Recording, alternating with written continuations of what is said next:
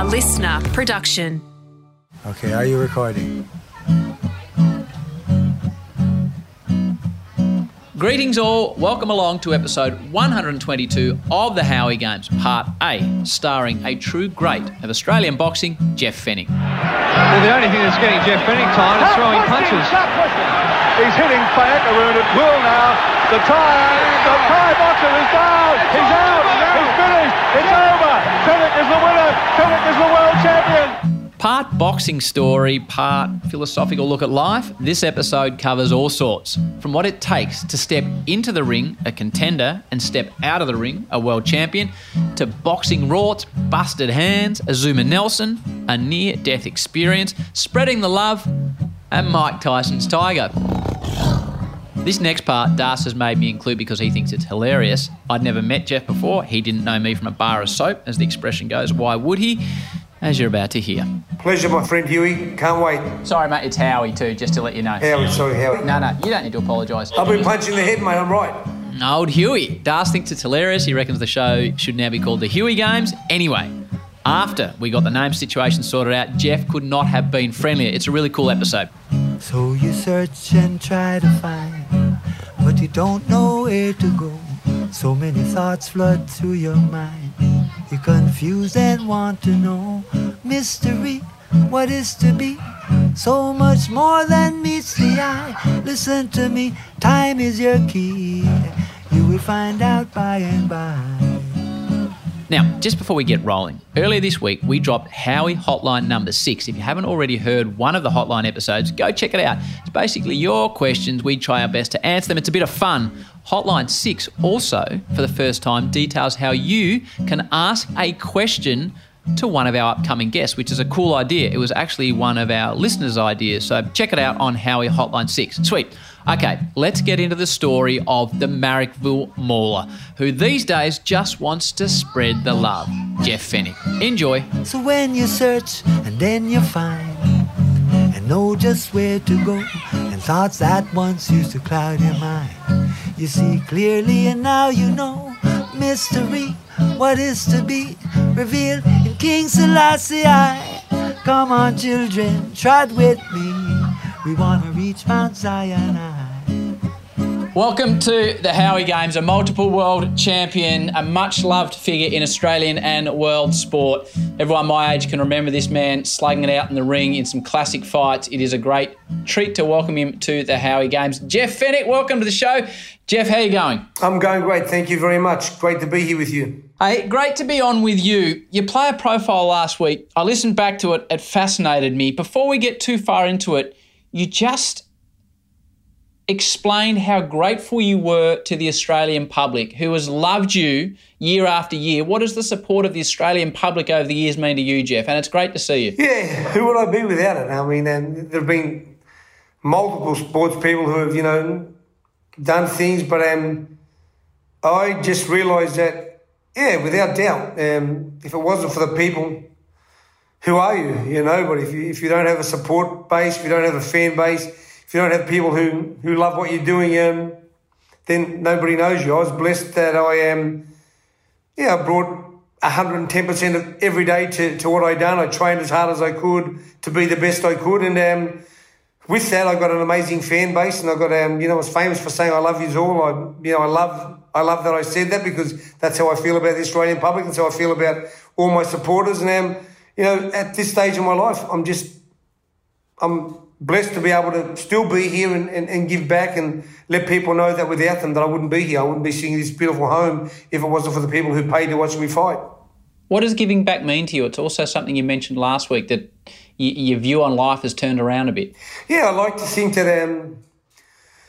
at every opportunity I get that I see somebody that mightn't have what I have, or the opportunity to have what I have, I'd like to change their life. So every night when I go to a restaurant, if I see somebody drinking something that I think that I've got better, I'll send them a bottle of mine. I've got an amazing wine cellar. I've got an amazing that all the restaurants I go to have my own wine that I leave there, and I love to make people happy. When I leave, I've made friends because of who I am, of course, but I want them to think that, wow, this guy, is the real deal. He's not stuck up. Like I said, I'll sit there and talk to anybody, take a photo with anybody. None of that stuff bothers me because, like I said, without the people, who would I be? Nobody. I wouldn't be known. So So I try really working hard on that. Not working hard. That's just me. But I do it every day. And every opportunity that I get, if somebody stopped me and wanted a photo or wanted me to do anything for them, I would do it at a heartbeat because, like I said, who am I without the people? So you're telling me you go out to dinner every night and you have your own wine at the restaurant. What? No time for modesty now. What do you see on someone's face when Jeff Fenech says, he sent you over this bottle of wine, he thought you might enjoy it? Yeah, I see.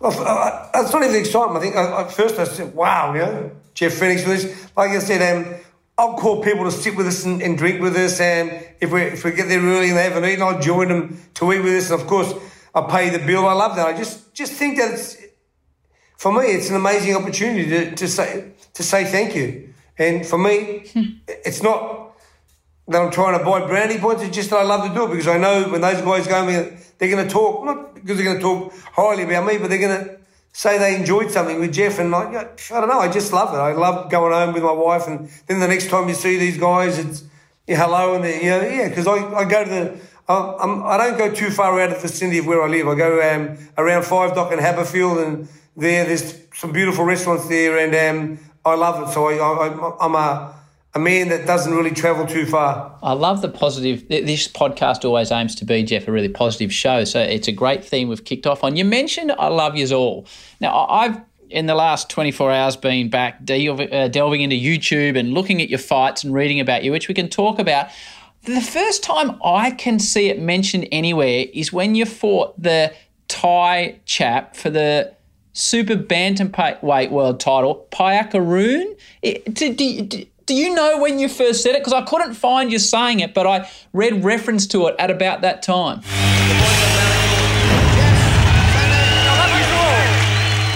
I think that was the first time. It was my second world title. It was a full house at the entertainment centre, and I just become the first Aussie to ever be two-time world champion. I know, I was overwhelmed, but I just wanted to let the people know that I love them. And it's now pretty, it's a pretty well, you hear a lot of people say it these days, I love you all after a footy game, some players.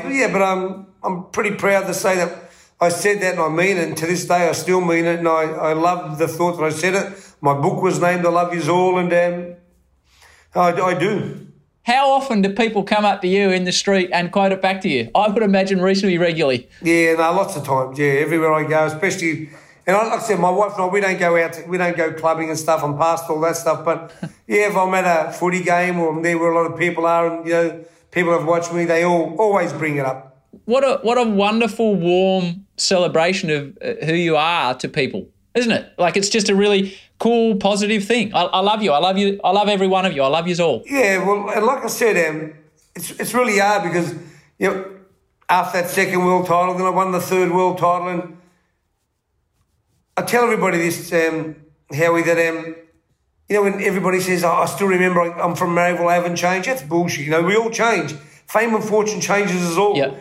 And if I go back, if I turn the clock back to that guy who was 3-time world champion, and then the guy who went to America and fought Azumah Nelson, and I got in the draw, I don't even like him. I don't even like the guy that I was. Although, like I said, to the media I said I was the same guy and I never forgot where I come from. No, I changed automatic. Of course, I became a big head and thought that, you think that you're bigger and better than other people. And like I said, I don't know if that's another reason why I want to be who I am today, but I don't like that guy who I was back then. I could walk in a restaurant, people give me food for nothing. I get no tax, they don't charge me. I go and do things, I get everything for nothing. Yet I look out there and I see the poor people, the poverty who can't even afford to eat, but these guys in the restaurant don't give them anything, but they give them to the rich people. So when I sit down and I weigh up everything today, I'm more happier with who I am today than when I was that undefeated world champion. I don't like that person. So we'll get back to where it all started, but the great thing about podcasts, Jeff, is you can just have a conversation with whatever you're talking about. So tell me, at the height of your fame, give me examples of what life was like for Jeff Fenech out and about day in, day out. the people you're mixing with, the experiences you're having, and how it can – I don't know how anyone can stay the same when people are blowing smoke up you, for want of a better term, the whole time. I'd go out to any club in the city, never had to pay for nothing. Everything was like, free drinks, women, whenever I wanted, and, which again, I'm not the proudest person to say, but like I said, I don't know, it's one of those things that you don't get taught how to handle fame and fortune. People, although we're starting today and we're learning a lot more in the last few years to get used to this stuff, but as a first grade rugby league player, as a world champion boxer, you'd go out and everything was for nothing. You just had everything you wanted, and I don't know if although it's an amazing experience at the time, but when I think back of it now and I look at what it causes and some of the stuff that I did, I'm not real proud. And like I said, today I've got 2 daughters, and if that Jeff Fenech who I knew was going near my daughters, I'd break his neck, So, yeah. But like I said, it's just a part of life, and for me, it's an amazing learning experience that I love to share with people, because I tell people, even with my children, I'm not stupid. You think when my kids tell me they're going somewhere, I believe them? I mean, listen, how many times did you tell your mum and dad I'm going down to Jack's house? We were never there. We were doing something else. So I try to emphasise to people today is, as much as we love our kids and stuff, we need to check up on them. When they say they're doing something, it doesn't mean anything. Just go and check. Make sure, because like I said, the most important lesson I learned in life is we are who we mix with. How, I mix with people, and people automatically, he does drugs. I've never had a drug. I've never had a smoke in my life. I've never had a coffee in my life. But people automatically think that because I mixed with people who did them or sold them, that I was one of those people. That's definitely not me. And like I said, the people who did them, never done them around me, because I'm so anti-drugs and whatever else they done. Like I said, I don't care what people do behind my back or when I'm not with them. But when they're with me, I prefer them. They respect me and live just by the rules that I do. And like I said, I've never done a drug. I've never had a drug, and that's just the way I am. So you and me might be the only 2 blokes in Australia that have never had a coffee then. I've never had a coffee in my life. I've never met anyone that's like that before. I hate the smell of it. Even when my wife drinks, I don't want to kiss her. In the morning when I walk downstairs and I smell that my daughter and them have made a coffee, I could open the door. I hate it, yeah. Having a chat with you and not knowing each other, I don't think we've ever met before. I might have interviewed you a couple of times on the radio. You seem in a really reflective position in your life. Is it tied into what happened to you with your health scare recently? It's not just my health scare, but it's a lot of things, because I think that I believe that I'm a person who can help a lot of different people, because I've been there and I've done it all. I've been, like I said, I've travelled with Mr. Packer. I've been with Mike Tyson. I've been in trouble. I've been kicked in the backside. I've been accused of things I haven't even done. So I really know how the world operates. And you don't need to have a university degree to do that. I'm very, very street smart, and I just know that we have a lot of choices, and there were plenty of times I didn't make the right choice. There were plenty of times I did. So I like to share with people the insight that making the right choice is always going to be the best result for you.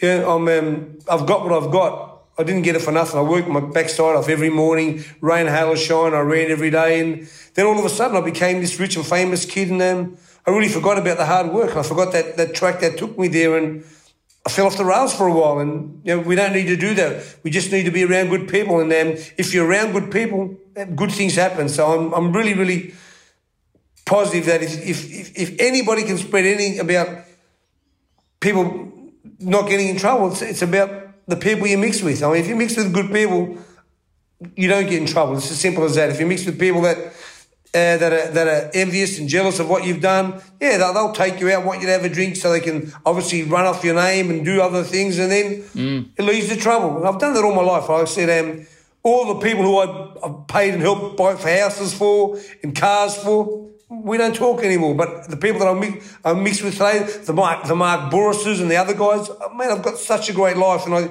only wish that I could have done that earlier. But no, you can't change anything. That's what I said. You can't change anything. So you just got to live and learn with experiences, and hopefully teach people to be better as well. When you're talking about buying cars and houses for people, so you were in that boxing world where money was coming in. Were you someone that was just handing it straight back out? Oh, definitely so. I spent wow, I couldn't tell you how much I spent because, and wasted and gambled and took people overseas with me and paid for everything and, like I said, broadcast for people and put deposits on properties and help people. And I'm so happy that I done that. But I don't speak to them today, and I'm more than happy with that as well. Or else I'd still be spending money on them because that's what they're used to. Why do you reckon, Jeff, that it's such a familiar refrain in boxing that from the outside looking in, I don't understand the industry and I want to talk to you about it, but why does the athlete often get taken so badly advantage of? You're describing what's happening here. You haven't used those words, but you look at your mate Mike Tyson. Like, boxing is littered with these stories. Well, why does it happen? Pretty simple, because like I said, you don't get taught how to manage your money and your fame and fortune. And what you think is, well, I've had nothing. It's not going to stop, because once you start getting it, you think it's never going to stop. And you want to help all the people that are around you that, were less fortunate or in a similar position as you. And like I said, I don't even want to mention names, but some of the most amazing people who were in my life and that I thought made my life have been the greatest disappointments in my life ever. And like I said, I don't need to tell you those stories here, but I've wasted millions of dollars.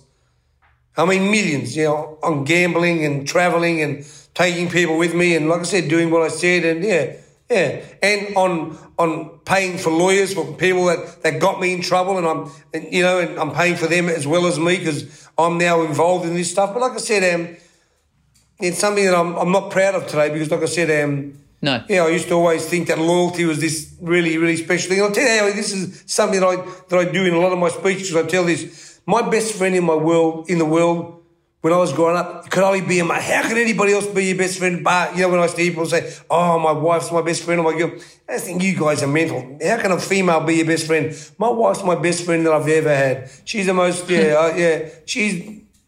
She's been with me through thick and thin. Well, I'll give you a great little story. When I got married, James Packer and the boys at my wedding had a board up, and the board had 3 months, 6 months and 9 months prior to me getting divorced. This year's 25 years. Yeah, they had odds. They had odds. There was no longer than 9 months. And like I said, it's 25 years this year. And my wife deserves a medal for it. But I'm saying, like I said, she's been through everything with me. And, the guys who I thought, they're the guys who got me in trouble, and they're the guys who never supported me and have turned their back on me whenever I needed them. So on your wife, I enjoy a good love story. What is it about Suze that I met as we were setting this up? What is it about your wife that you love? Everything. Just like I said, she's the best mum. I mean, she's we have a lot of fights, but only about my kids, because I try to make her not be as soft to them. She makes their bed, she cooks, she walks their dog, she feeds their dog. That's just the way she is. That's she was brought up, and I love her for it. But like I said, sometimes I believe that my children take advantage of her too much, and I fight with her. Like I said, she's just she's special. She's my rock. She's very, very special to me. Back to Jeff in a moment. Next up on the show, a man generally considered one of the top 5 golfers of all time. His name is Mr. Gary Player, and it is a true honour to have him on the show. Gary is 85, going on 26. He doesn't stop moving, doesn't stop talking, sharing, or laughing. So, Gazza, I looked at some of the tournaments, and this is a long time ago, so you may not remember this, but I would love to know what this was like. It says that you were the winner of the 1955 Egyptian match play. Now, I would love to know what golf was and the setup was in 1955 in Egypt. Where was that?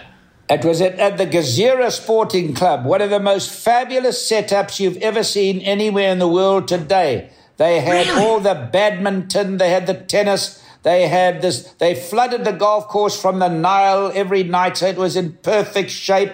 And they had so many good golfers. I remember the names Hassanein and all these fellas that could really play. And I met Harold Henning of South Africa in the final, and I won £300. I thought I was rich.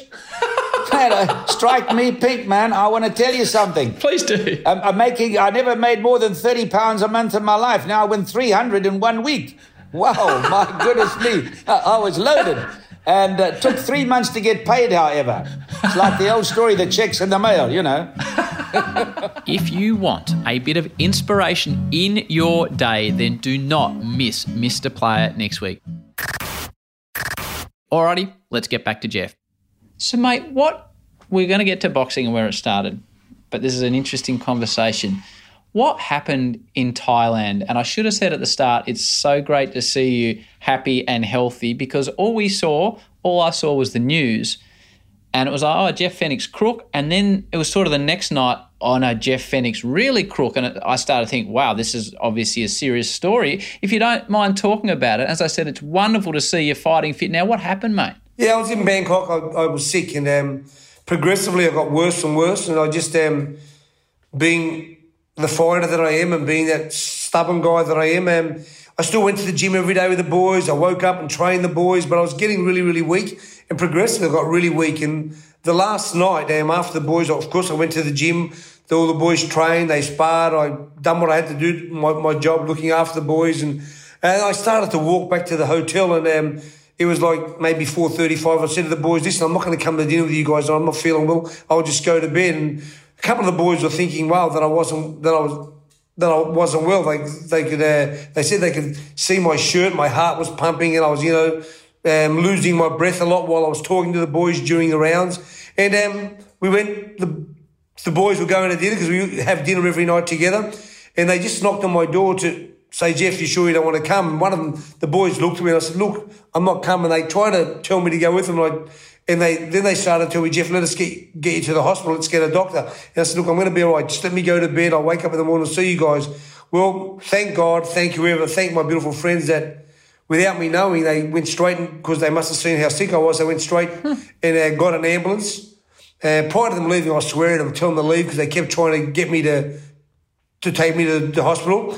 Like I said, God willing and God bless that I don't know, about an hour later, an ambulance arrived, and had I fallen asleep that night, I wouldn't have woken up. I was that sick, I would have died.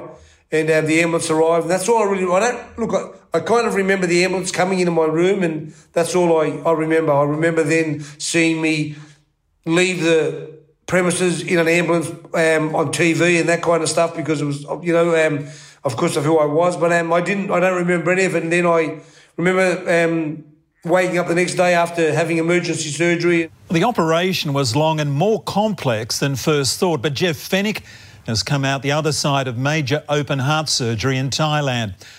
One of my valves was infected. A photo, if you looked at my valve, it looked like a chicken nugget which had been burnt in the fryer. And well, they had when they done my surgery, they couldn't even lay me down. I had so much fluid that they had to tie me to a pole upwards and cut me that way. And because they couldn't lay me down. And like I said, the surgeon said if I'd fallen asleep that night, if I went to bed, that would have been my last sleep that I had. And when I think of it, my dad died at 57, so. Very similar. My dad had plastic valves in his heart. My dad had heart problems all his life. So it was just something that I think was, hereditary. So pretty scary. But like I said, and then to go through all that time in hospital, and wow, the craziest thing was after a couple of days after my surgery, I tried to stand up. I couldn't walk. I'd lost. You can't walk. So they give you a little brace and they put it around you and they teach you to walk again, and it was a matter of a couple of days before I could walk again. The goal that was set was 75 steps, 2 days' time, 48 hours after op. His immediate reaction to that was, give me 1 day. And then me being the crazy lunatic that I am, my daughter was getting married 9 days after I had the surgery. His two daughters flew in and made it to his bedside just minutes before he was wheeled into surgery. Of course, as we know, all of this drama means that he will miss the wedding of his eldest. I want to be in my daughter's wedding, so I fooled the hospital by walking every day and pretending that I could walk further than I could because I was getting tired. But anyway, I got them to put me on a plane on the 9th night.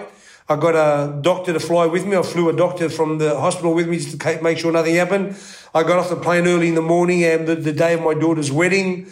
I went straight to Royal Prince Alfred Hospital. They put me in emergency, so the ambulance picked me up from the airport. I got taken to hospital, then I left hospital about, Mark Boris picked me up at about lunchtime. I went and got dressed, walked my daughter down the aisle early afternoon, and got straight back to hospital that night. And was in hospital for a few days here to recover, and then came back home. Well, I'm so glad that you got to your daughter's wedding. I'm so glad you're well. The obvious question, Jeff, does a near-death experience change your perspective? I guess we addressed a bit of this at the start, but can you pinpoint that it changed your perspective? No, not really, because like I said, I've always lived life to the fullest. Yep. I'm just, I'll never forget just recently when I went to see my heart surgeon here, the person who looks after me is an amazing doctor, and he said to me, this tablet, you can have a glass of wine, but I go to the extremes. I'll have 2 or 3 or 4 or 5 or 6. But I train still every day. I get up every morning and train. But like I said, I look at it this way. I really do. I look at life this way. I think there's the writing on the wall. When it's your time, it's your time. I've looked at some of the healthiest guys in the world. Steve Folkes riding a bike, God rest his soul and bless his soul. He took a heart attack. Look at Marvin Hagler just recently, cause of death we don't know, but he was the healthiest 66-year-old you've ever met. He woke up, or he's now passed away. So, look, not that I want to die, but I'm not going to hold back and not enjoy my life totally. I'm just going to live every day to the fullest. And like I said, every day that I live to the fullest, anybody who's around me is going to share those great times with me. All right, Jeff, where did it start? Where are the Fenechs from? Where does the Fenech name and family originate from? My parents are from Malta. Right. Yeah, my parents arrived to Malta as teenagers, and they went through the Second World War there. They're hiding in shelters and went through all that stuff, my mum and dad, and then they jumped on a boat and they came here. They met, and Fenech is a pretty famous name. Well, not famous, but it's a very popular name in Malta. It means rabbit. It's rabbit in Malta is one of the most edible dishes. So everywhere you go, so they're eating Fenech. And Fenech stew, Fenech this, Fenech that. So bit of Fenech pie. Yeah. But so my parents married, and my mum and dad lived in Piedmont, and my dad had his first heart attack there. He fell down the stairs. Apparently, he died on the way. He fell at the top of the stairs and died. And when he hit the bottom, it restarted his heart. So he was in his early 20s then, and I wasn't born. But my dad's had a sickness all my life. I've been in the hospital most probably every year. We spent a few months in hospital with my dad. My dad was very sick all his life. And Jeff, were they that typical sort of 50s, 60s migrants that arrive starting at the bottom of the bottom?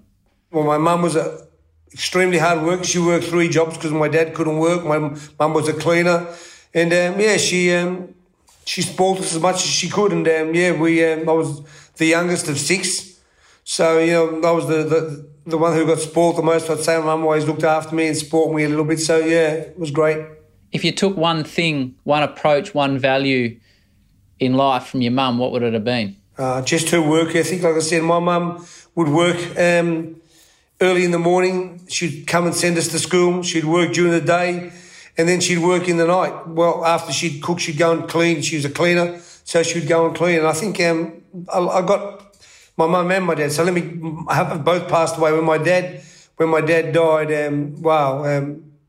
I said a prayer for him because my dad had been sick for so long, and he had to drink morphine for the pain. But my mum, when my mum was passing, they rang me and they said, the hospital said, listen, we're going to have to give your mother something. She's in so much pain. She's lost so much weight that we're going to give her something to not wake up to. And I said, no problem, So the next day, my mum was still around. The next day, she was still around. They were giving her things, but she was so strong and such a determined little lady that, it took them days to finally her to pass away, So she was just such a strong lady and such a fighter that I'm sure I got my fighting from my mum and dad. Like I said, my dad was a fighter all his life. He, fought heart disease and stuff. And my mum, like I said, she was just a mother who worked her backside off for 6 children. So when does Jeff Fenech find boxing, or did boxing find Jeff Fenech? At what age? Well, I was like 17 or something, and I played rugby league all my life. I played Matthew Shield, SG Ball when I was 15, SG Ball when I was 16, Jersey Fleet when I was 17, and then I walked into the Newtown Police Youth Club, and we went there because we wanted to have a fight with somebody. We were looking for some other youth that we were going to have a fight with, and we searched the box. We searched the main room where we played basketball and stuff. Then we went to the weightlifting room. Then we went to the wrestling room. The last room we had to look in was a boxing room. And as I was looking for these people that we wanted to find, I seen one of my friends from school who also played football with me, and he was boxing. So I just sat down to watch him, and I heard the trainer say, "Oh, it'd be great for you to have some boxing." And I straight away heard him, and I thought that I could beat the crap out of this guy. I said, "I'll box him." And the trainer, "Have you ever boxed before?" I said, No. Have you? So anyway, I ended up boxing with him, and although I got winded and I got the shit beat out of me, which I believe, the trainer said, "Oh, you've got great skills. You should come back." And in my mind, Howie, I was thinking, this guy wants me to go back and get bashed up. But I was with some of my friends, and I thought, I'm not going to say no in front of him. So I said, "I'll be back tomorrow." And then the earnest was on me to go back. If I didn't go back, I thought, they're going to think, Jeff Fenech was scared, and I wasn't that kind of kid. So I went back, and it started from there. 3 months later, I was the state champion, then I was Australian champion, and like I said, in my 13th or 14th fight, I came third in the world. In my 25th fight, I was selected to go to the Olympic Games, which is never heard of. It's unheard of. Guys who go to the Olympics fight from the age of 5, 6, 7, 8, 9, 10. I started at 17. I went to the Olympics when I was 19, So I'll get to the Olympics. I've got two questions for you on that. Were you extremely naturally talented in the first place to progress that quickly? How much was talent and how much was work ethic? I think I was a born fighter, but boxing is a totally different thing to being a fighter.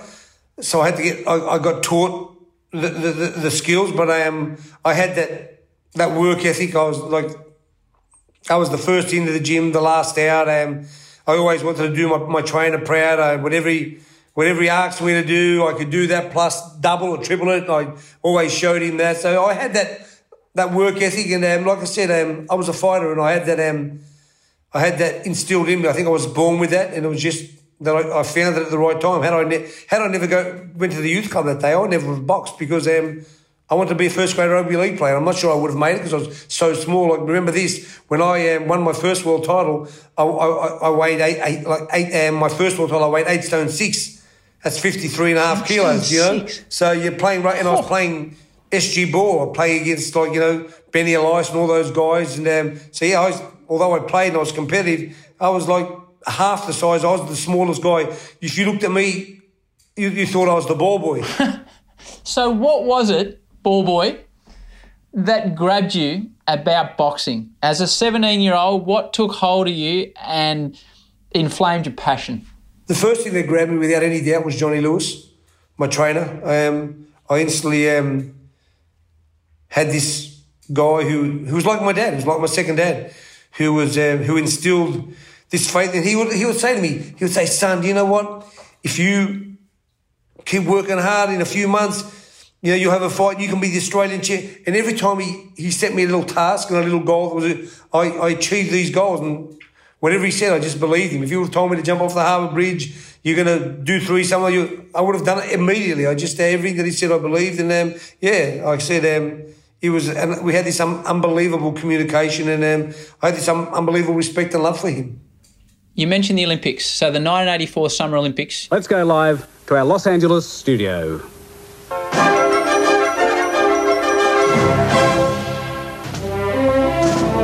And welcome, Australia, back live from Los Angeles on Network 10. And what a fantastic ceremony that was yesterday. It was something that will live with me for a long time. You are the team boxing captain. We'll get to the quarterfinal in a moment and what happened, but what are your memories of the Olympics? Were you a wide-eyed kid that walked into the food hall and, there was, it was LA, there was Carl Lewis, or was it out of control? No, yeah, that happened, but no, I walked in the food hall and thought, wow, wouldn't I love to be able to eat a Snicker or something? But we always had to make weight. Now I'm going to tell you the story about the Olympics, which I think the people will really love, because I went to the Olympics to win a medal. Although nobody thought I could at 20 years of age or not, when 25 fights fighting all these guys who were so experienced, who had hundreds of fights and boxed all their lives, still I believed that I could do it. And the funniest thing was, when you go to the Olympics, the first thing you do is what you just said. You want to walk out there on the Olympic when you the opening ceremony, you march and you wave to the world and everybody at home sees you. Well, I didn't do that, Howie. I didn't do that. I had to fight the first night. So what I done was I had to watch my weight and I had to make weight. So I said I couldn't do it. I didn't want to get out there and be in the heat. I wanted to give my body and myself every opportunity to win my first fight. Well, I done that and I won my first fight. I won my second fight.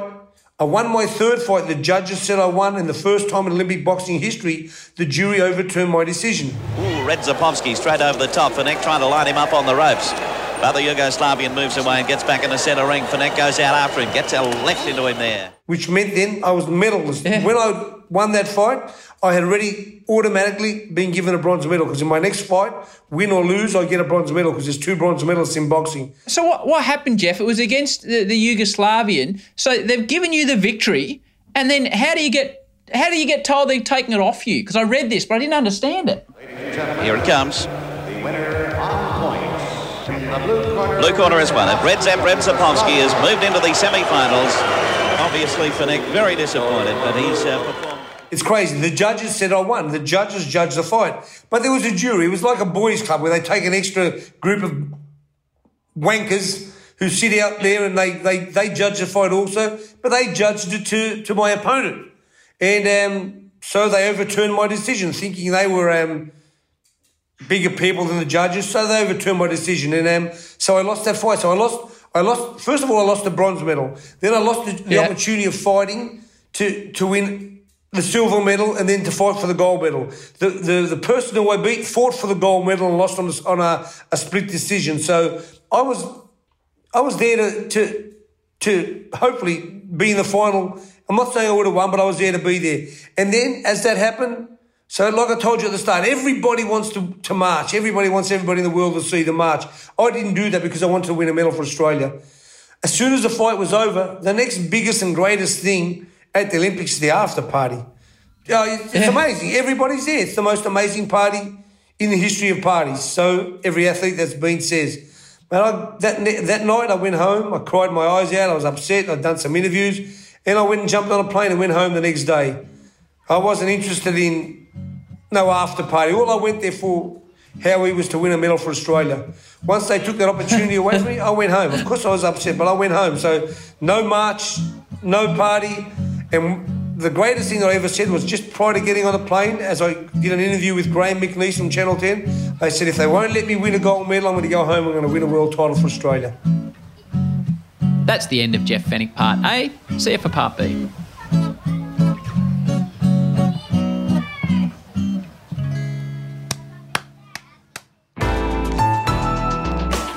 Listener.